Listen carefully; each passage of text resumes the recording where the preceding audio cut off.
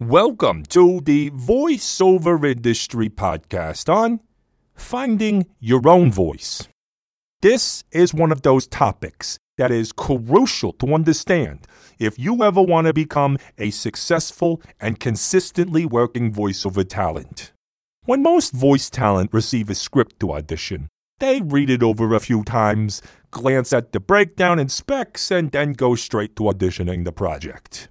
As an example, the specs on this breakdown might be something like a 30 to 40-year-old male, warm, sincere, conversational voice. Now, most voice talent will read that and audition based on what they think the production is looking for. Yet, that's only part of what they're really required to do. Finding your own voice is more than just sounding good. It's finding that specific sound that is not only exclusive to you, but appealing in the voiceover marketplace. For instance, do you think that Adam Levine from Maroon 5 or Brian Johnson from AC/DC walk around talking in the same voice they sing with? Of course not. Actually, that's not their true singing voices at all. Have you ever been able to listen to a new song and immediately identify the singer because of their unique voice? Well, you would be surprised to know it's actually a technique many singers practice today. They specifically design their voices upon the current market and try to separate themselves from the ever-growing number of singers. Now, if you're casting a project and have 50 voiceover talent that sound exactly the same, you're going to do one or two things. You're either going to pick the best one, or you're going to go with the one that you already know. However, if you have 50 voiceover talent that all sound different, things change. Now, it's not just the person who reads the script the best, but the style of the voice reading the script. And much like those singers I mentioned, the voice you use to read the scripts might not be your normal speaking voice. And most of the time, it's not. Your voice will come from training, experience, and consistent auditioning.